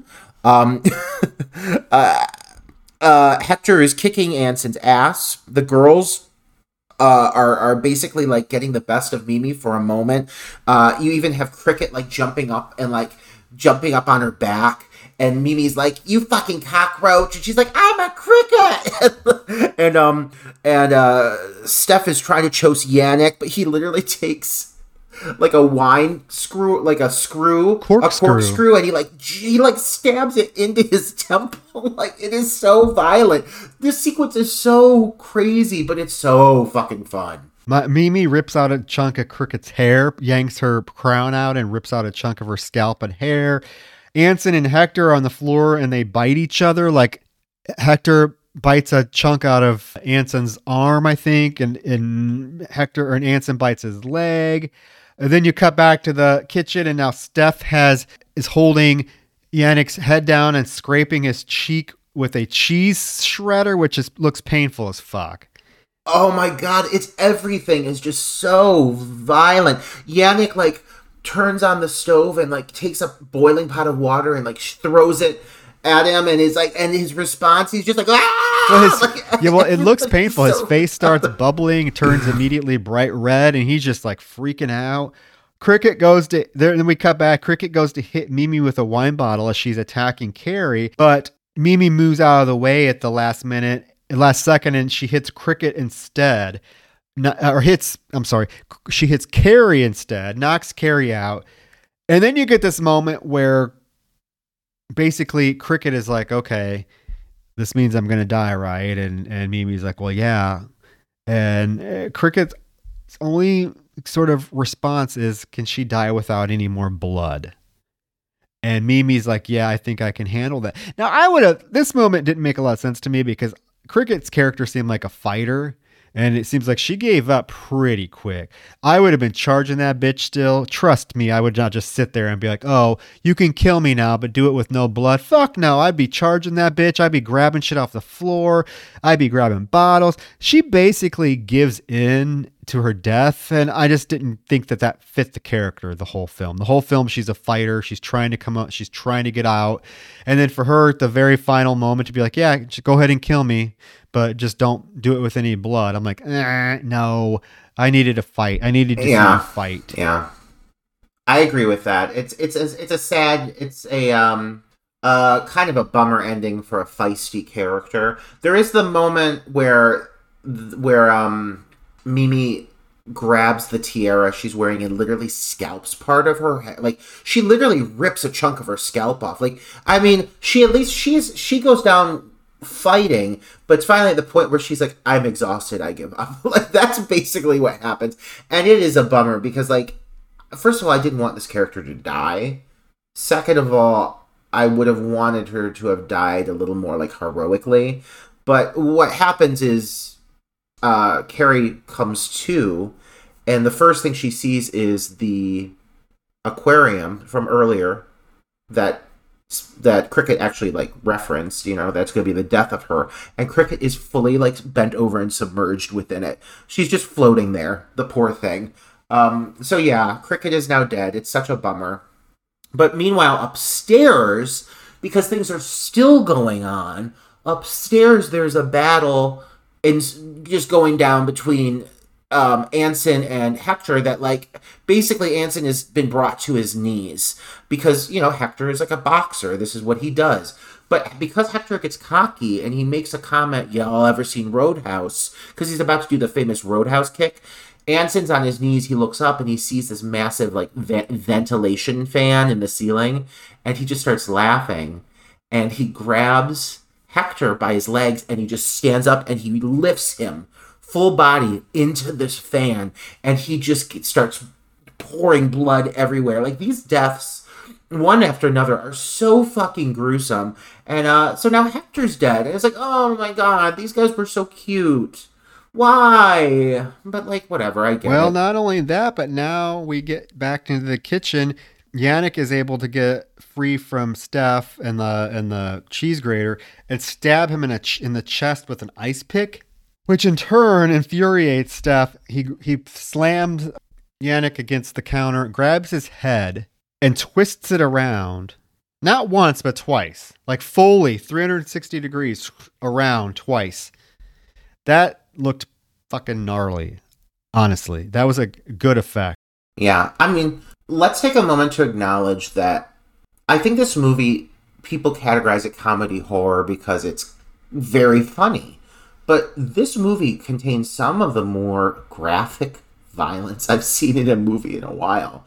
Like, you're about to have a moment where you have Steph, like, they stumble upon Steph. You see Steph's, like, face after this massive battle. Yeah. Oh my, he looks fucking wrecked. Like, it is disgusting. And, like, this movie, you know, as much of a black comedy as it is, it does succeed as a horror film in the sense that, like, when a death happens, it is a big death. Almost every time. Every single person that gets killed in this movie goes out painfully. It looks horrible, and the fact that they do it to the extent where he doesn't, like, drop dead right away, which is, I don't think, what would happen. His head is twisted, again, fully around twice. Not once, twice.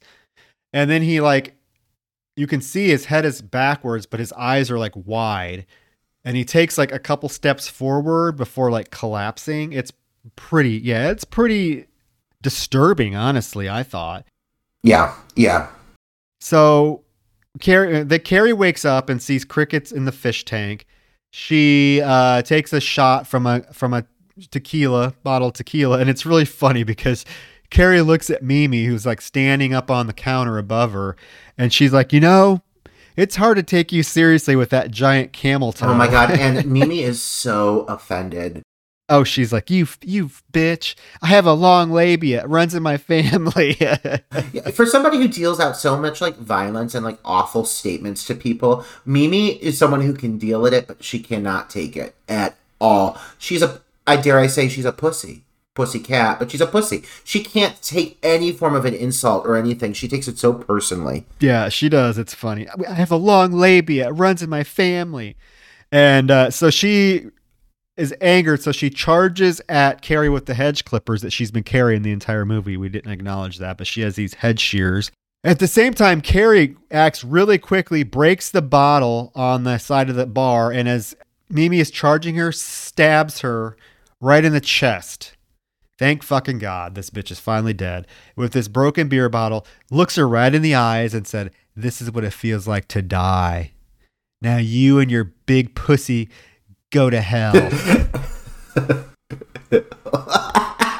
It is a satisfying death. And then she takes the garden shears and she scalps Mimi and she lifts up the hair and she says, this is for Cricket. And I'm like, fuck yes, this is for Cricket.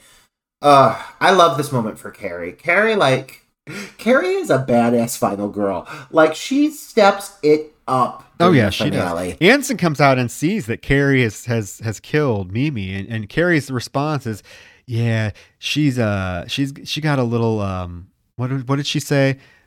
She got a little too grating tonight. And Anson's like, yeah, okay, cool. So they go into the kitchen. He does reveal at that moment, like, they have this weird awkward moment where, like, she's not sure if he's gonna be mad, but he's surprisingly okay with it. And she's like, where's Hector? How's Hector? And he's like, oh, I took care of him. And she's like, oh yeah, good. Because she has to play along as though she's cool with it.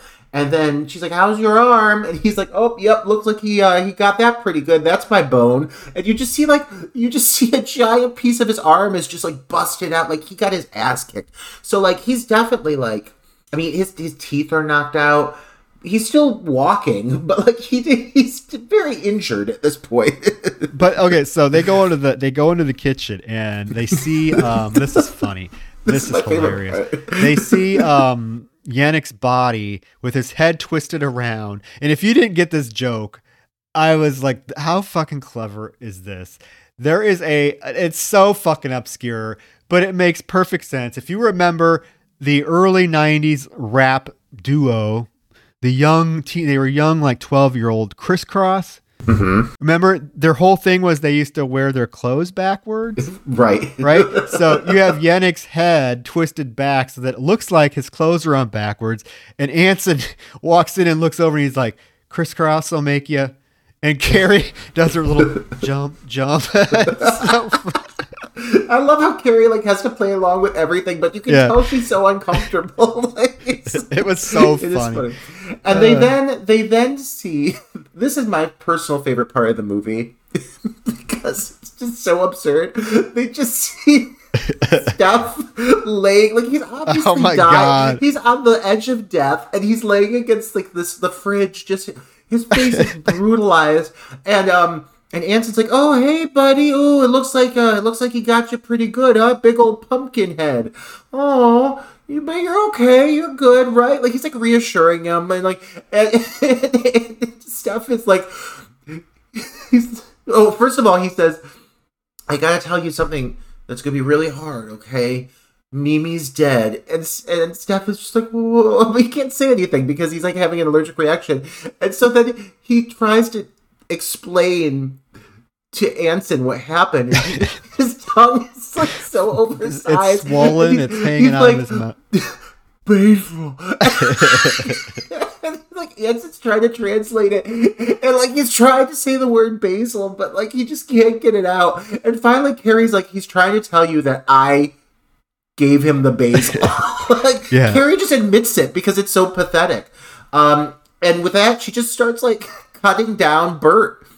Like, she doesn't even really try. The first time I saw this, I thought this was a bad decision, but I kind of get what's going on.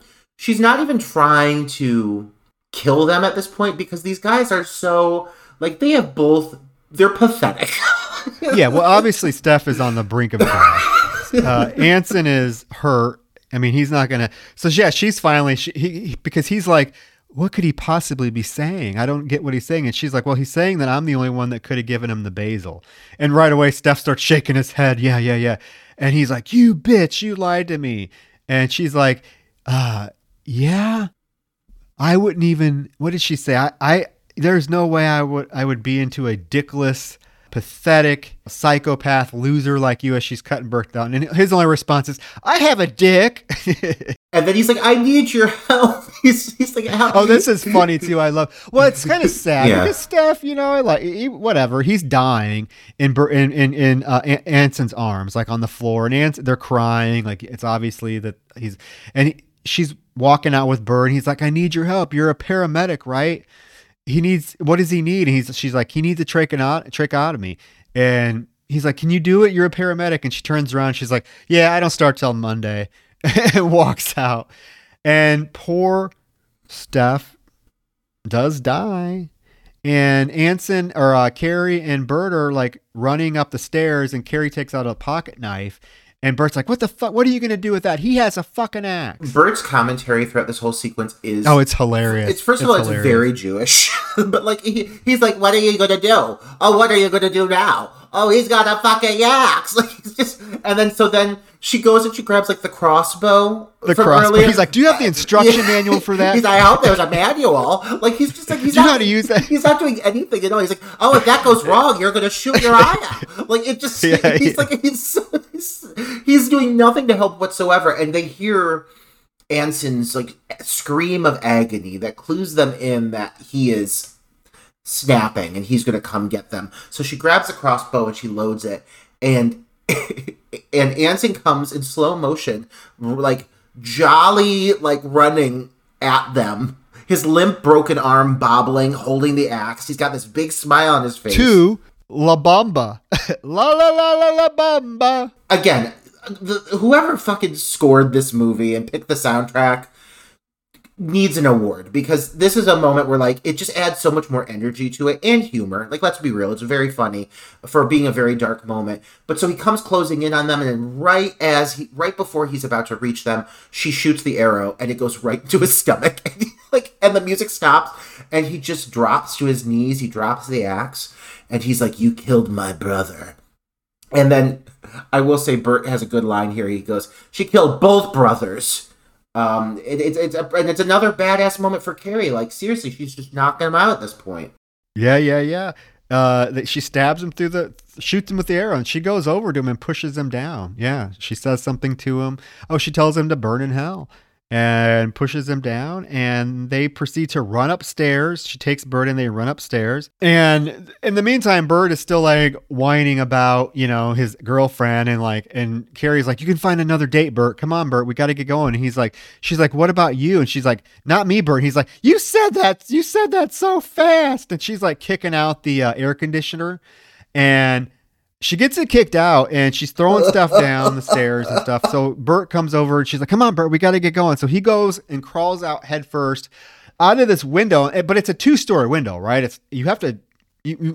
How they did this without, I was going to say how they did this without killing themselves, but Burt goes out head first, and he has this like hallucination of his girlfriend down there telling him to come to her.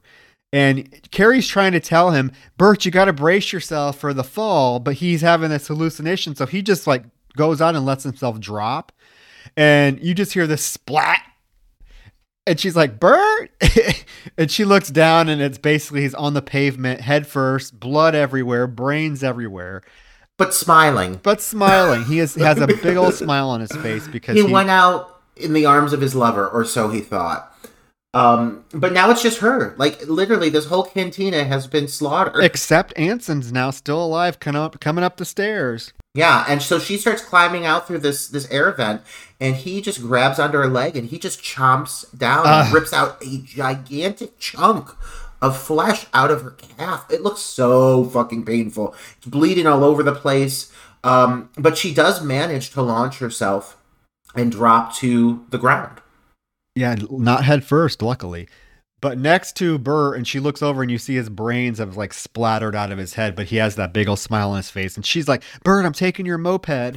So she gets on the moped to get ready to drive away. And this is funny too, because Anson is trying to get out the window, but he can't because the arrow is, through him. So the arrow is catching on the window, so he can't get out. And as she's driving away, she's like, "I beat you, motherfucker! I beat you!" She goes out into the street and immediately is hit by a paramedic truck. And you see it, like it's a well done moment. Oh my god!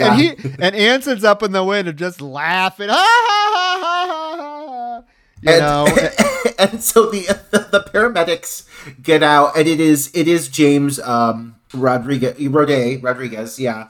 And I can't remember his name, but his co-star from Psych. Like, they made like a cameo appearance as the two paramedics who are both very stoned. And they're like, "Oh, we're gonna get in so much trouble." And so like she's like laying there and she's like, "Am I gonna die?" And meanwhile, the one paramedic is like slowly like walking around to get like all of the equipment needed. And then they bring it over and they go to like hoist her up, lift her up onto the gurney, and they like grab her by her arms and legs, and you just like hear her back like snap. It looks so I know. So painful. Poor Carrie. Like, after they definitely do not follow proper protocol when they lift her off the ground. They both grab her at each end, pull her off the ground, and you hear this crack. And in the meantime, as they're loading her in, she looks up and Anson's not in the window anymore. She's like, he's gone. And they put her in the ambulance and drive away. And then we cut to precisely 54 days later. So now it's Christmas time. because the movie takes place on Halloween. So this is Christmas time. You got some Christmas music playing in the background. Anson's car's parked outside the same little convenience store that the film opened in that Roger did not like. So he's not going to like this part either. And he is pumping himself up. He's dressed real nice. He's in a suit. He has a rose. He's also talking to Stefan, who now happens to be a head on a stick. Which is a callback to earlier in the movie. Which is a callback because Stefan did say, if you died, I would pickle your head and put it on a stick. I'd bring you with me everywhere. Yes, so Anson did that for him. He has it's basically Steph's head, pickled this head on a stick. And I just love, he talks to me, he's like, okay, but then he just tosses it in the back seat. He then proceeds to, he goes into the shop where you see Sarah Silverman, Bethany Lynn Goldsby, is working now in a full Christmas attire. And she doesn't recognize him at first, but when she does, she's like, where have you been? What's wrong? Your arm is in a cast, because he still looks beat up. I mean, he's scarred up. He's missing a tooth. And he basically starts to say, like, oh, if, I do need to communicate with you that I am now living off of a colonoscopy bag, possibly for the rest of my life. Like, he goes through all of these issues that he has, but he then basically says, would you like to share a gelato with me? 2 spoons? And she goes, 2 spoons, and she lifts them up. And they have this weird, like, little romantic moment where these 2 strange, quirky people find love together. And I think in a way he learned maybe he didn't need this violence and cannibalism. I'm thinking, and he's found like a normal yet strange person that he's going to be with. And that's kind of like the closure that you feel for this character until you see this moment where it pans back and you see that there's someone watching them taking photos. And lo and behold, it's a beaten and bruised but still kicking Carrie with a camera, snapping photos, smirking and smiling, because she's about to get her motherfucking revenge. Yes, absolutely. And the film ends. And the closing credits are kind of funny. It's the Mexican restaurant menu, and each of the cast members, each of the actors has their picture on a menu page, but it's like their death scene. And it says something like, it'll say like carnita platter, and you'll see like, the headless, picture of whoever the cast member is. So it's kind of funny. But yeah, so we are left thinking or with the heavy impression that Carrie is getting her revenge. And rightfully fucking so. Rightfully fucking so. I wonder if she's probably going to, my impression was she was probably going to kill Bethany first, because that would really hurt Anson. I'm curious if that's... And that's why she was taking pictures, because she knows what Anson looks like. She doesn't need pictures of him. She was taking pictures more so to get pictures of Bethany so that she could track her down easier. That's what I thought. Yeah. What an interesting approach that would be for a sequel. Yeah, right? Hunting down Sarah where Silverman. she becomes the villainess. Isn't there a movie called Finding Sarah Silverman? That could be the sequel. There's a Saving Silverman. Okay, well, this could be Finding Sarah Silverman, right? It's going to be a remake called Saving Silverman. It's going to be about you and me. I'm reluctant because I'm not as big of a fan, but you and me going there and finding her and saving her before Sutton Foster gets her musical hands on her. But yeah, that is gravy. And you know what? I'm going to say that. What a fun movie. It's a difficult one to analyze because, my God, so much happens in this movie. It is a constant barrage of just commentary and one-liners and pop culture references. And it's just a barrage of information, to be honest. And it's really fucking fun to watch. I can't recommend this more for, like, if you're looking to get stoned and having a good night. Oh, my God, absolutely. But reviewing this one was difficult. Not that we didn't do a good job, we always do. But like, this movie moves at a very fast pace. Yeah. It's fun. I really wonder why it kind of went under the radar when it came out with the cast, and just it's such a fun movie. It kind of reminded me of another movie that came out, I think, that got maybe a little bit more attention, but not much more, but I think it's more well known than this. Can I try to guess it? Which one? I was going to guess that you were going to say Club Dread. No, I was going to say Cheap Thrills. I've never seen Cheap Thrills. with Ethan Embry, Pat Healy, Sarah Paxton. I love Sarah Paxton. Oh yeah. It's basically they break into this home and play like it starts out very innocent, like they're playing like games with the homeowner. It starts out very innocent and it just gets progressively more and more dark. It's a horror comedy as well. It came out around the same time. I remember that getting a little bit more attention. Maybe because the cat, I don't know. I feel like this has a cast though that's pretty well known. So I don't know what the deal was. How was this distributed? Did it just go straight to digital? Yeah, or DVD? yeah. And you know, I will say, like, when you look at this, like, the promotional art looks kind of amateur, like, which is surprising to me. Like, Yeah, it does. it doesn't look like it really got, even like the opening credits, like, while fun, like the title sequences and everything look very like hand-drawn animation. Like, it doesn't look like it had like the layer of gloss that a lot of these bigger productions get within the finalization and distribution and promotional budget, you know? So yeah, I'm curious as to why. Maybe they just thought like it was too obscure because it's such a dark comedy. It's such a black comedy. Like, the comedy is very prevalent in this. It's not like subtle. It's not like Ready or Not humor. This is like laugh out loud humor, but it's also like extreme gore. So it's like you're trying to find an audience that wants both, and that's difficult. But listen, if you like either, I would say if you're a comedy fan or you're a gore fan, like, check this movie out. Maybe you'll love it, maybe you won't. But this is a film that I went into completely blind the first time I saw it, and I was not expecting anything. And I came out of it thinking like, oh my God, what did I just watch? I will watch it again. And over like the 2 weeks following that, I watched it 6 times. 6! Yeah, it's fun.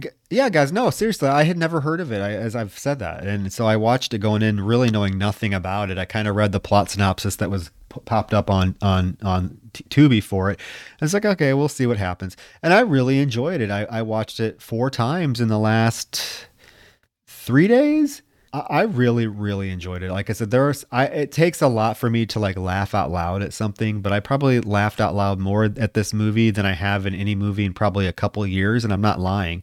Like, I thoroughly thought that this film had some of the funniest stuff I've seen in a while. And it's just very subtle. It's not even like in your face stuff. And maybe it's just my sense of humor. Like, I cracked up at that crisscross reference. Yeah. I cracked up at several of Gabourey's Sidibe's scenes. It's just the humor is the humor's black. It's dark, and like I said, if you're easily offended, the film goes there sometimes, but it works so well. It's a clever script. The direction is spot on. The acting is top notch. All of the characters have little quirks to them. That's what you want to see with a movie. That's the thing. When you have a movie that has an ensemble cast, this is a large cast, right? It's an ensemble cast. It's pretty large. However, none of the characters blend together. They all have little quirks and very distinct personalities that make them stand apart from each other. So every time there's different characters on screen, you're not like bored with any of them because they all very much are their own characters, and it just makes the film that more entertaining. And the chemistry this cast had together was palpable. Yeah, to go off what you're saying, like, even like a character, like, look at the character of Bert, who like is, I mean, like, if anything, I think maybe they spent, like, if we're gonna nitpick, like, a little too much time like delving into his story. But like, that is a character that is disposable. Like, that character is like, he's just there. He could, in any other movie, he could just be there to be fodder. But they gave him such a specific story, a specific just personality. I mean, like, he was very fine-tuned. Yeah, we forgot to mention too with that character, there are a couple points in the film where he blatantly says he should not be alive. He's like, I don't know how I survived this night. Like, why am I the only one? Why are we the last two left? And then for him just to die by falling out a window that has nothing to do with any of the actual villains killing him. When he has been hunted, he was perhaps the character that was hunted the most the entire night.